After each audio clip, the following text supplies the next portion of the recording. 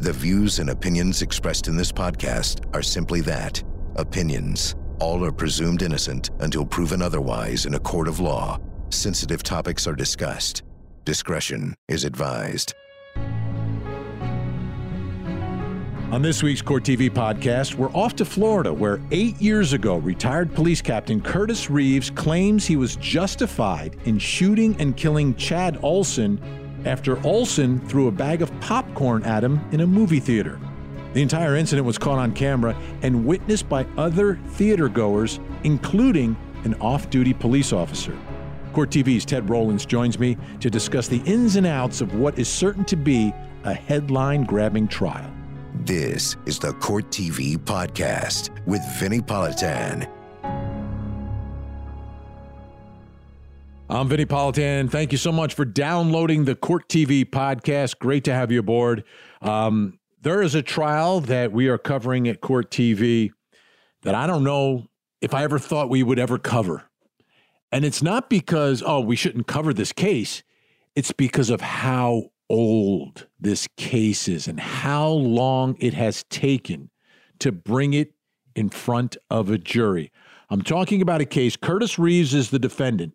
He was 71 years old at the time, and he was in the movie theater and gets into an argument about a man who was sitting in the row in front of him who was texting. And this isn't during the movie. This is before the movie starts, but he's texting, maybe during previews. And they get into an argument. Reeves goes to the manager and then comes back from the manager, and the argument continues, and it gets to the point where Chad Olson, who is the man who's there out on a date with his wife. They have a young baby at home. They finally get a night off. He was actually texting the babysitter, and the argument gets heated, and there's video of it, but you only really see Curtis Reeves. And then at one point you see Chad Olson's arms come into the screen as it appears he's tossing a bag of popcorn at Curtis Reeves. And instantaneously, you see Reeves' arm go up. He fires his gun, shoots and kills Chad Olson. He's claiming self-defense. That's the basic setup. But all this happened back in 2014. Let me bring in Court TV anchor Ted Rowlands. Ted, I checked my calendar. It's 2022. Am I right that it's 2022? Yeah, and the defendant is now 79 years old. He was 71 when this took place. He's been able to game the system and delay. And he's got 7 years now. He's bought himself 8 years at home on bond. Right, because he's not locked up, right? He's not locked up. He's come walking in and out of the courtroom and has been at home playing with the grandkids, having his dinner, watching TV, maybe playing golf. I don't know what else he's doing, but he's been doing that for 8 years now. Yeah, he had to do about a month in jail because he was denied bail out of the gate, but that was overturned. And yeah, $150,000 bond and an ankle monitor. And it is one of these cases that if people, there's not a lot of good video of it, but just the facts of it. It's a head scratcher. This is stand your ground. He was the recipient of a bag of popcorn, not a fist, but he's saying self-defense. It's a fascinating case. It really is. And here's when I think about how the argument starts, right? It's someone is texting, and how do we get to the point where we go from, hey, can you not text, to bleep, bleep you, back and forth, and escalating to the point that a man pulls out a gun. Now, he's former law enforcement, too. That's the other part of this, Ted, is that I would think a former member of law enforcement would have a little more restraint because of all the years of training and understanding. But I don't know what was going on in his mind. But he has claimed stand your ground, but it's a movie theater and they're in different rows. They're not even in the same row, Ted. And I never see Chad Olson in that video in Curtis Reeves' row. I see his arm and the popcorn sort of flash into the screen for just a moment. Yeah, and for people that don't know, he actually takes Reeves' popcorn, the defendant's popcorn, and he uses that. So he's hitting his popcorn into his own face. You're right. It's a head scratcher when it comes to the law enforcement, but think about it. This was 8 years ago. And, there were certain people, especially in the older generation, that had this whole, you get off those damn phones, so you could just see that he comes in, oh, geez, look at the guy in front of us on his telephone. He won't, and they're watching the previews. Meanwhile, the movie hasn't even started yet. He gets so irate, he tells him to stop using his phone, and then he goes and tells the manager and says, hey, someone's got to do something about this. It turns out, as you said, that the victim in this case, Chad Olson, was texting with his babysitter, talking about for his daughter, and even says it. He says it to Reeves. He says, although it's none of your business, if you have to know, I'm checking on my daughter. So this is the road rage inside a movie theater that ends up with ex-cop whipping out his handgun and blowing the texter away. It was horrible. That's a great analogy, Ted. Road rage. And road rage in a theater, though. I mean, a theater is where you go to be entertained. Both of them are out there with their spouses. You should be in a good mood. You're going to watch a movie, and it turns into this. And it wasn't even during the actual movie. The movie had not even started. Now, getting back to this time, regardless of what the verdict is, the defendant has won already. He has won already because he's gotten these last 8 years, age 71 to 79, where he's been free, where he has not been locked up, where he's been able to live. It's a modified life because of the ankle monitor, but I don't know how much other stuff you're actually doing, in retirement anyway. Maybe he wasn't able to travel as much as he wanted, couldn't go on the cruise. I don't know if he can play pickleball with the ankle monitor. I don't know if he can play shuffleboard. I have no idea. But what I do know is he's not locked up. He's not been locked up. And every day that this trial was delayed was a victory for Curtis Reeves. And for Chad's widow, it was absolute torture. Could you imagine going to the movie with your spouse, date night, right? You got a kid. Everybody remembers those when your kids are young. This is big. It's as big as you get. You got 3-4 hours by yourselves. Maybe they got a bite to eat.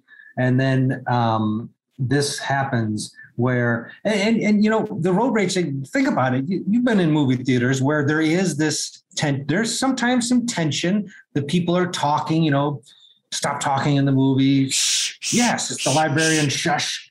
So movie theaters do have that in common sometimes with the road rage. People get inappropriately angry over activities in a movie theater, other people's behavior. But to pull out your gun and claim self-defense is when you get out your gun and you say, hey, buddy, I have a gun. Please don't hurt me. This was, I'm getting out my gun because I'm going to shoot you. What's the perception there? He had a stand your ground hearing, right? So stand your ground, it's a way to approach a case. And stand your ground is not your defense in front of the jury. It's your defense in front of a judge. You try to convince a judge that as a matter of law, you had a right to stand your ground. You should be immunized against prosecution, civil lawsuit, everything else. The judge denied that. So they've sort of had a mini trial on this already with the stand your ground hearing. And it really seems to me that the defense is going to point to the victim in this case as being really big and tall and intimidating. And this feeble old man was scared. The thing is, 8 years later, he's probably a little bit more feeble looking, although he doesn't look super feeble, but he looks a little thinner, a little smaller than he did 8 years ago. Yeah, but he's not Robert Durst. I mean, he's a large man, and he's a former cop. You telling me that he was scared? The argument that he's at this movie theater and the guy that he's mad at because he's on his phone scared him so bad that he had to defend himself. Oh, what's next? Popcorn? Oh, no. Is it going to be Milk Duds next? I better shoot this guy.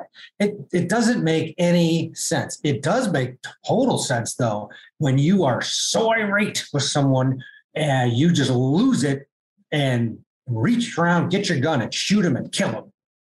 And then think, uh-oh, what did I just do? Absolutely. Absolutely. And I think the fact that it is popcorn And that's the way I think that this story originally, and years ago, many of our listeners may remember when it all happened. It was a big, big story. And the big story because of the headline Popcorn. And I think that will absolutely be used by the prosecution in this case and really kind of bring home the theme that this is not self-defense. It was popcorn. Popcorn, ladies and gentlemen, and to mistake popcorn for a deadly weapon, or I don't know what he was doing. The other fact is they're in separate rows. If he had actually climbed over and was on the same row that he was and was there, that's one thing, but there's this barrier between them. And anyone who's been to a movie theater, and this is the old-fashioned theater, it's not one, I don't think it's the ones with the luxury seats that fold out that we all go to now, but traditional, I mean, it's not easy to climb over them.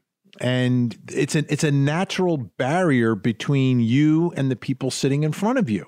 I think that's another problem for this defendant in this claim of self-defense, stand your ground. Absolutely. And the other part of the equation, which is really going to come back to haunt the defendant, I believe, is that the movie theater is basically empty. He goes to complain. He's with his wife. Okay, you've got a texter in front of you that's bothering you. It's going to ruin your movie watching experience. Well, then move. And after, that's what he says. He tells police, I should have listened to my wife. She says we should have just moved. And we should have. Yes, of course you should have moved. And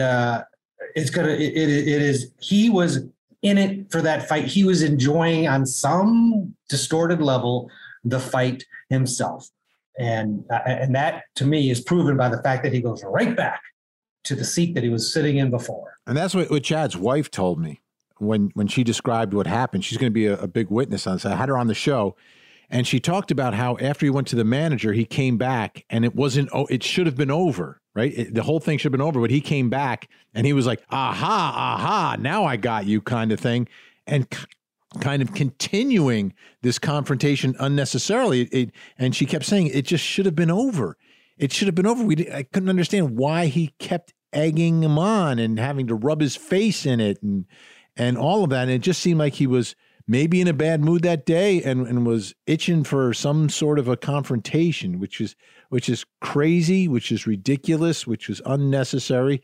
And there's a little child that grew up without her daddy. And that is so incredibly tragic in this story. But how about the testimony from the two wives could be key to this whole thing, Ted, because Chad's wife kind of saw what happened, but can describe the nature of this confrontation, this back and forth. And then you've got his wife who has to get up on the stand and tell the truth about what happened. And part of the truth is that she told we should move, and she was uncomfortable with it. As he started to lose his cool, she told police she'll be a very key witness for the state of Florida, not necessarily her husband. But on the other hand, we'll have to wait and see, because you never know how this is going to play out. This is 8 years later. The big question is, does Curtis get up there, try to spin some tale that he was acting in self-defense, that he was generally fearful for his wife or great bodily harm after popcorn hit him in the face? That is really, in most self-defense cases, that is the most important part of it. And inevitably, they need to testify, like Kyle Rittenhouse had to testify, and he testified successfully. Others have not had as much luck on court TV with self-defense. So let's do this, Ted. When we come back, this defendant, Curtis Reeves, just after the shooting, gave statements to the police. They are recorded. We will play them for you so you can hear what he sounded like and what he said just after killing Chad Olson.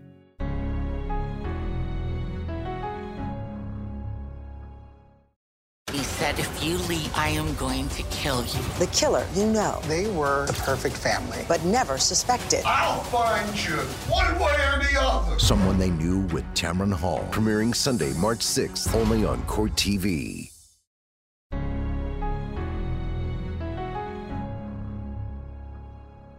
What's the status on this guy? We don't know yet. We've got people down there. It's not looking good. all over us, Deacon Johnson. Yeah. Did his wife was trying? Whoever was with him was trying to hold him back. Right.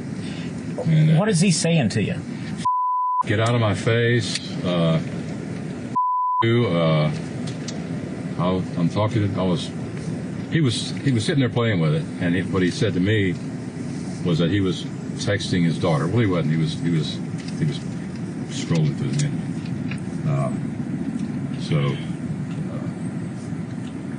I think when I leaned over and asked him to turn his cell phone off, he told me to get out of his face, and so I knew right away that. What about just immediately prior to the shot? What is he saying to you? Man, he's saying, I think that's when he's talking about, he's texting his daughter. If it was any of my in there 3 or 4 times, I don't remember. If it's in my business, or I'll kick ass, or whatever he was saying was threatening. I got to be candid with you. I don't remember exactly. Okay. It was enough for me to try to look for a way out.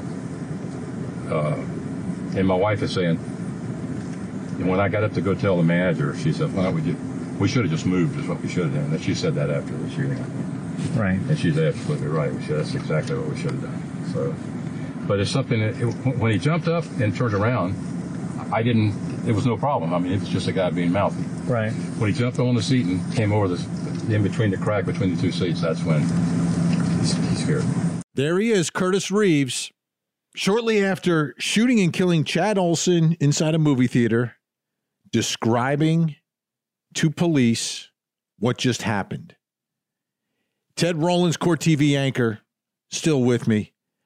Ted, what's the first thing about his statement that strikes you? What do you think the significance, what does it tell you about Curtis Reeves, about what happened that day? I just couldn't get over how calm he is. Here he has just shot and killed someone, and yes, okay, he's former law enforcement and he's an older dude, but still, that to me, I would think he would have more energy in his voice and some sort of, and I'm not saying he should say, "Oh, I'm sorry," but there was none of that. It was basically recounting it as though he was telling a story that happened 5 years ago. And this is within minutes or hours of the incident. And to me, that really stood out. His level of comfort, basically debriefing about the taking of another life. And he may not have known that Olson had died at that point, but still, it was so traumatic. And yet there was none of that in his voice. Now, there was a big pretrial hearing about these statements, and the prosecution wanted to use part of the statement, but not all of it. And the judge came down and said, no, it's either all of the statement or none of it. You don't get to pick and choose which pieces you put in, Mr. Prosecutor. So I am always against the prosecution, Ted, in self-defense cases, putting the statements of the defendant in during their case. I call it the Zimmerman effect. George Zimmerman never testified in his case. He was successful in claiming self-defense. And that's because prosecutors chose to put his entire every statement he made, they put in evidence during their case. And so much of his statement was self-defense. He explained what he did and why he did it without being cross-examined, not doing it live in front of the jury. And you can't allow these defendants to tell their stories without being cross-examined. And I hope that prosecutors hold to their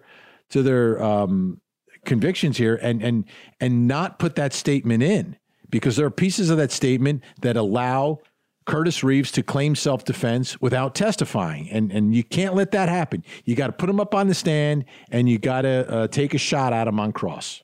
Totally agree. I don't think you put him on the stand if the whole thing comes in and they play the whole thing just for that reason, because there's nobody there. That the individual who's interviewing him is law enforcement. They know that he's law enforcement, and their strategy is to make him feel comfortable. But to the end of that, they do not ask him the hard questions. At no point do they say, really? Popcorn? Or are you kidding me? There was no challenge of him. And to allow the jury just to have that exposure without the cross would be a potential way to lose this case, even as ridiculous as that sounds. Because who would think that you could just pull out your gun and shoot somebody after being the recipient of a bag of popcorn? You never know. You do never know.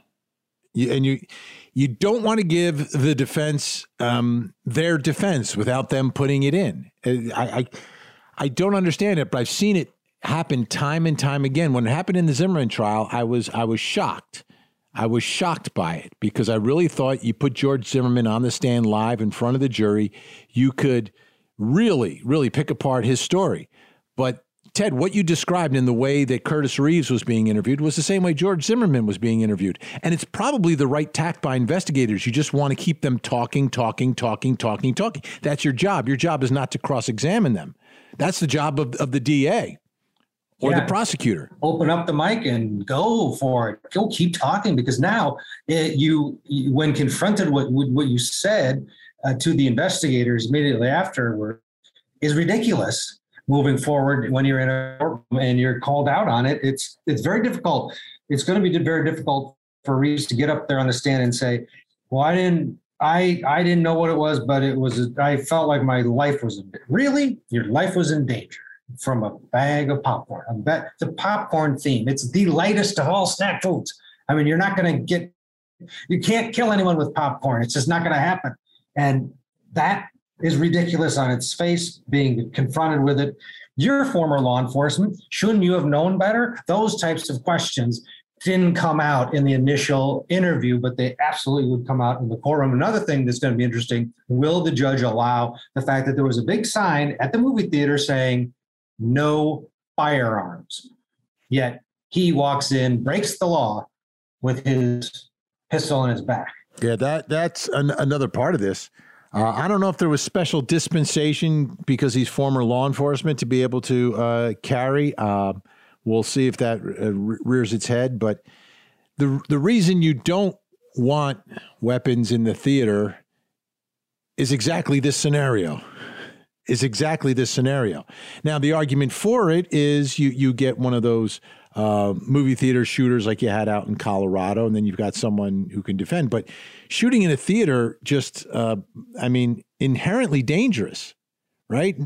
Even if you're in the, and I'm not trying to attack people who defend themselves, but shooting in a dark movie theater. One thing that I've learned on my show from law enforcement who I have on time and time again, whenever they decide to use deadly force, is you need to be aware of everything around you, your target, what's behind your target, etc. And in a dark movie theater, by definition, you have no idea what's in there. So you're just whipping out your gun and shooting in a darkened movie theater, which to me is by itself not smart, not prudent, completely reckless, to say the least. I think Curtis Reeves, 8 years later, while he was able to get more time and time with his family, I think the appetite for his defense will be a little bit reduced. And I think it's about de-escalation. And as law enforcement, I don't know if that could be used against him on cross-examination, but, you were in law enforcement and you were trained how to de-escalate situations, right? That's what you try to do, right? And this was the opposite of de-escalation, Ted. And I think the public knows about de-escalation now. Absolutely. Yeah. From that standpoint, the time is not going to help him at all. And I think if you close your eyes, put yourself in his position, you get hit by the guy that you've been complaining about with a bag of popcorn or whatever it is, maybe you don't know for sure it's popcorn. What was it that motivated him to pull that gun? Was it oh my gosh, don't hurt me, I'm scared for my life, I'm going to have to shoot this threat? Or is it, you son of a blank, and that was the motivation? Because if it's the latter, then that's not self-defense. that is hitting someone in the face. But because you're too cowardly to do that or too old or whatever you're going to come up with, you shoot him instead. But that came from anger, not from fear. And to get up on the stand and say, I did it because I was scared. Really? You were scared? You were scared? The guy with the gun, the guy who's been in career law enforcement? Really? You were scared? That doesn't make sense. And the video backs it up. Now, the video, again, I want to describe this for folks. It's the classic surveillance video that we get in all these trials, Ted. It's grainy. It shows you what's happening, sort of, but you don't see the whole picture. So you see Curtis Reeves in his seat, but then that's where the screen ends. So the next row where Chad Olson is with his wife is cut off. You don't see that part. So it's clear as you watch the video that at no point is Chad Olson directly, like, face to face with Curtis Reeves. And Curtis Reeves pulls out the gun as he's sitting back in his seat, and you see nothing. You saw for like a flash that arm coming through, and then the arm is out of the screen, which to me, if I'm the prosecutor, I'm going to argue, folks, there's a natural barrier. They're in different rows. What he described to investigators, that they were shoulder to shoulder and there was this physical confrontation, didn't really happen. You saw what happened. A hand came in and grabbed the popcorn and threw it at him, and that was it. And then instantaneously, you see Curtis Reeves' right arm grab the gun, pull it up, and fire all in one motion. So quickly, like a really quick draw there, Ted. There wasn't a pulling out and a like, hey, back off, buddy. None of that. He pulled out the weapon and shot it at that moment. And Ted, you are so right. It all comes down to his state of mind. Why did he do it? And that is always the biggest challenge for prosecutors. If you don't have like a text message planning a crime in a situation like this, getting inside the head of Curtis Reeves. But inside of his, I just think the fact that how can you say you were scared if indeed you left your seat, went and complained, and came right back? If you were truly frightened on any level, you would absolutely back down and move you and your wife to another part of the open theater to watch the rest of your movie. That's not what happened. He was eager to get back. And as you said, the wife of Chad Olson is going to be key. And it's going to be, I believe that they have truth on their side, and we'll watch it play out. They're picking a jury, and it's going to be up to these men and women that are on this jury. But and I can't wait to watch this one. This one is going to be fascinating. Let me ask you this, Ted, because in self-defense, I always say it comes down to, for a jury to evaluate the situation and say, okay, who started this thing? Who started it? So in this case, is the person texting the one who started it? Is the one who starts calling out the person who's texting, is he starting it? Or is the person who throws the popcorn the one starting it, right? Because there's three different ways to look at it, right? There's the action, which is the texting. There's the reaction to the texting, which is, hey, stop texting, and then the argument ensues. And then there is the physical confrontation, which I think is initiated by Chad Olson by throwing the popcorn. So when a jury looks at this, Ted, who do they say, all right, you're the one that started it. You started this whole thing. Well, you're going to have different interpretations of it. The defense is going to definitely claim that the clock started when the popcorn was thrown. The rest of it was just simmering and no one was scared. Of course, he went back to his seat. Why wouldn't he? He had just complained and he didn't think this was going to go physical. It was just an annoyance. Then he gets hit with this popcorn. He didn't know what it was. He just knew he got hit in the face with something dramatic and he reacted. The prosecution is going to say, this was Mr. Angry Old Man at the movie theater, itching for a fight. He's been in law enforcement. He's been retired for too long, and he was looking for confrontation. And then when he got it, he responded in anger. It'll be another, we saw it with Edgecombe. When do you have a restart? When, in that Edgecombe trial, there was a hit, and then there was a chase. Both sides had different versions of when the jury should play the blame, or put the blame on the instigator. And this is going to happen here. We'll watch it play out. Yeah, I think juries look at the whole situation, and each fact scenario is a little different. Sometimes it's an argument, sometimes it's a physical confrontation. But to me, I believe at the end of the day, it will be clear to the jury that the situation was really started by Curtis Reeves. That Curtis Reeves had some sort of a chip on his shoulder and took a simple texting situation and turned it into something that it shouldn't have been.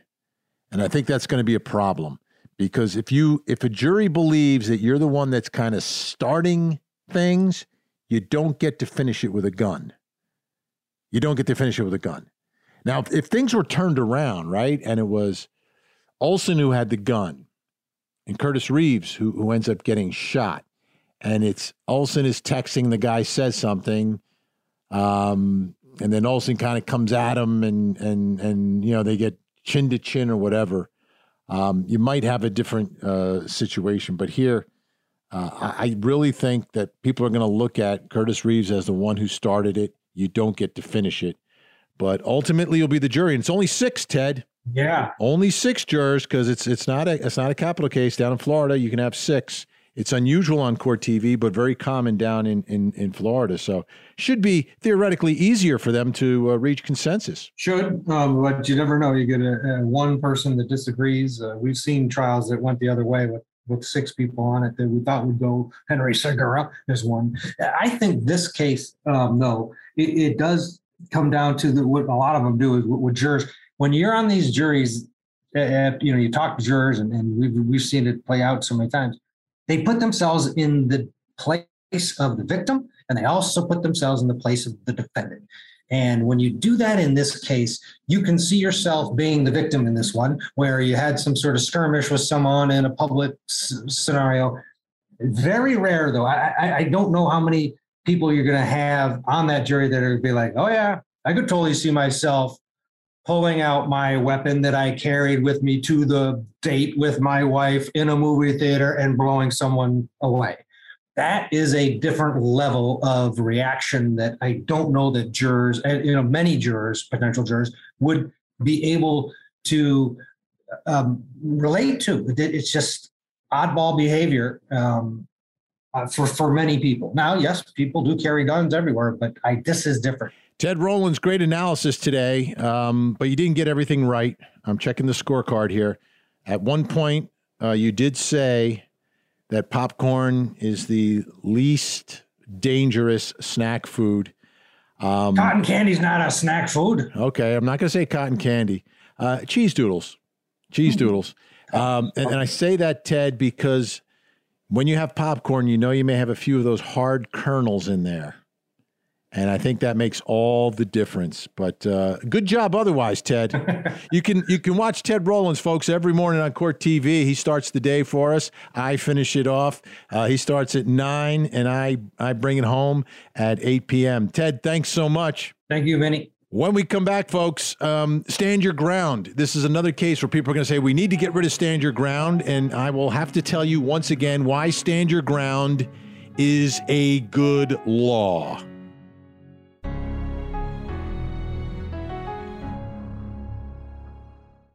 For more Court TV, watch it on cable, over the air, Roku, or go to CourtTV.com and stream live gavel-to-gavel coverage. Catch up on the big moments from our current cases and relive some of Court TV's most historic trials. Court TV, your front row seat to justice.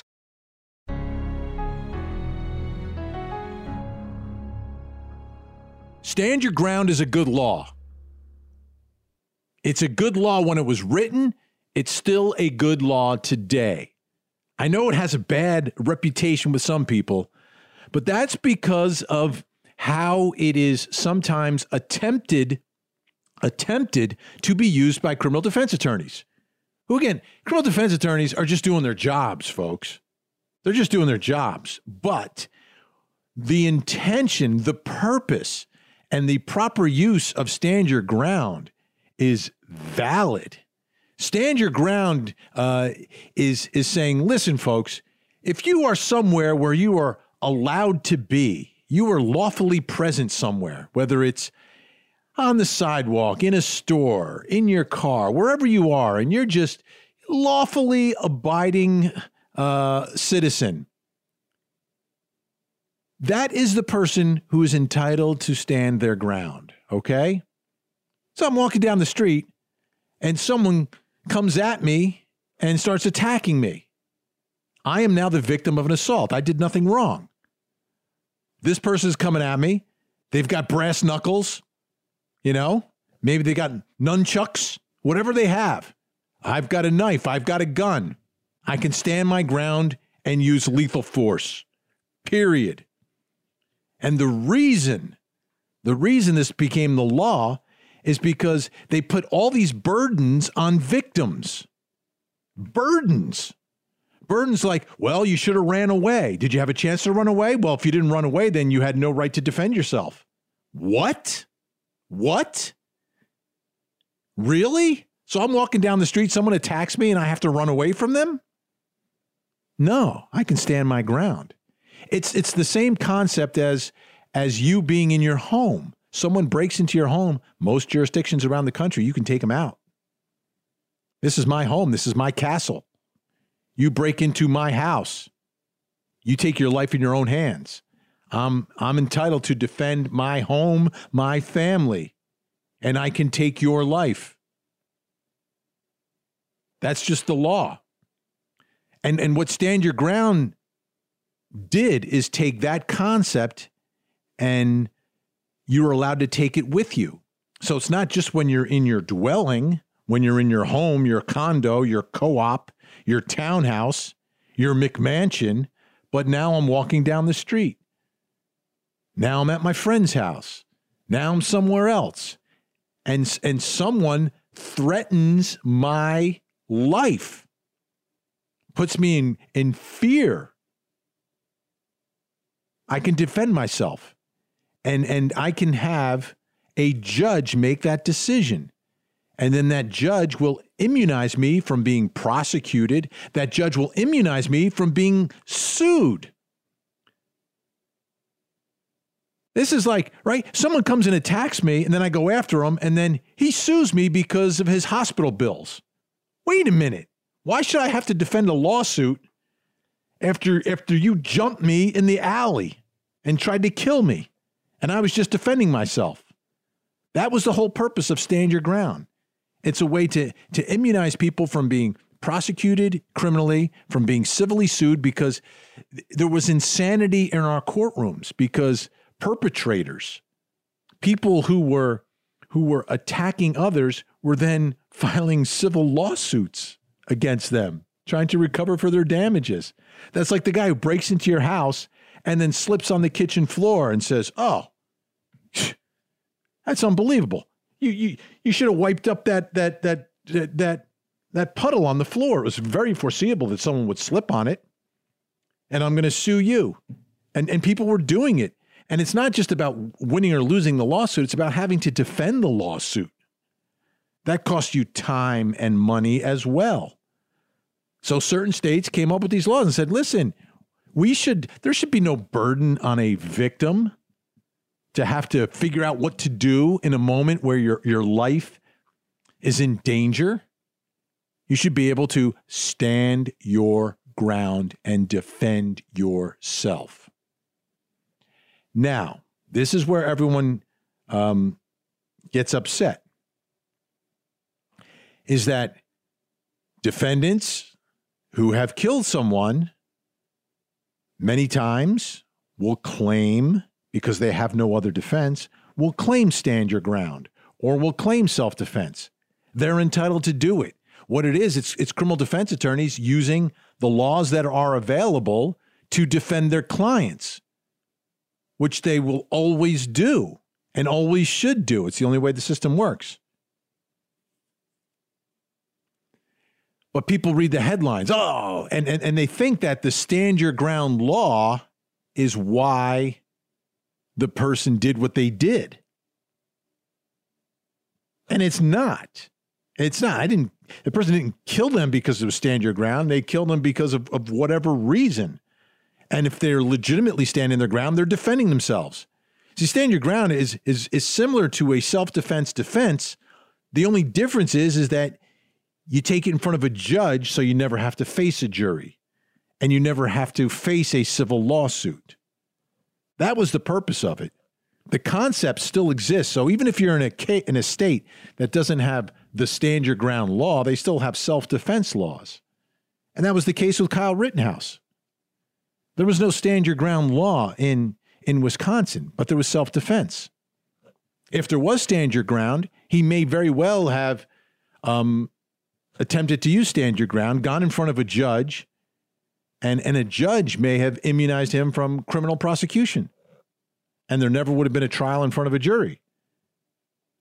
And for people who are legitimately standing their ground, for people who legitimately are victims, it's a way for them to not risk being put in prison by a jury and not get sued and get bogged down by an action to which you didn't start. You didn't create it. You were merely standing your ground against someone who was attacking you and your family.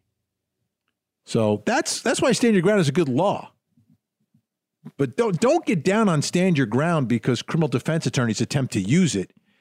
Take a look at the stats and how many of them successfully use it when their client was not legitimately standing his or her ground in an attack. Okay, you got to look at the facts of each one. I hate those headlines where stand your ground is the creator of all evil and it's making our communities more dangerous. No, it's protecting the rights of victims. It was a law designed to protect victims and does protect victims. But people who aren't victims try to use it, but do they use it successfully? And did they commit and the ones who don't use it successfully, did they actually commit their crimes thinking, oh, this is stand your ground? No. It's their lawyers that are trying to apply it. Anyhow, those are my thoughts. You can disagree. And oftentimes people do on my show. I have a show every night from 8 to 11 on Court TV. We take a look at the big stories, big trials like this one, and I bring on guests, criminal defense attorneys, and people who see things sometimes the same way I do, but most of the time differently than I do. And we really pick apart not only the legal aspects of it, but the bigger picture on our system of justice. Now, to watch me, you have to have Court TV. Court TV is available through a digital antenna. You can scan it, rescan it, and you'll find us. You can also check on CourtTV.com on the Find Us tab to figure out how to watch Court TV each and every day. I am Vinny Politan. Thank you so much for watching, and please tune into Court TV for Florida versus Curtis Reeves to see how it all turns out. That's it for this week. I'm Vinny Politan. Don't forget to hug the kids. This podcast is a production of Court TV. Go to CourtTV.com for more content, trials on demand, and to find out how to watch Court TV in your area.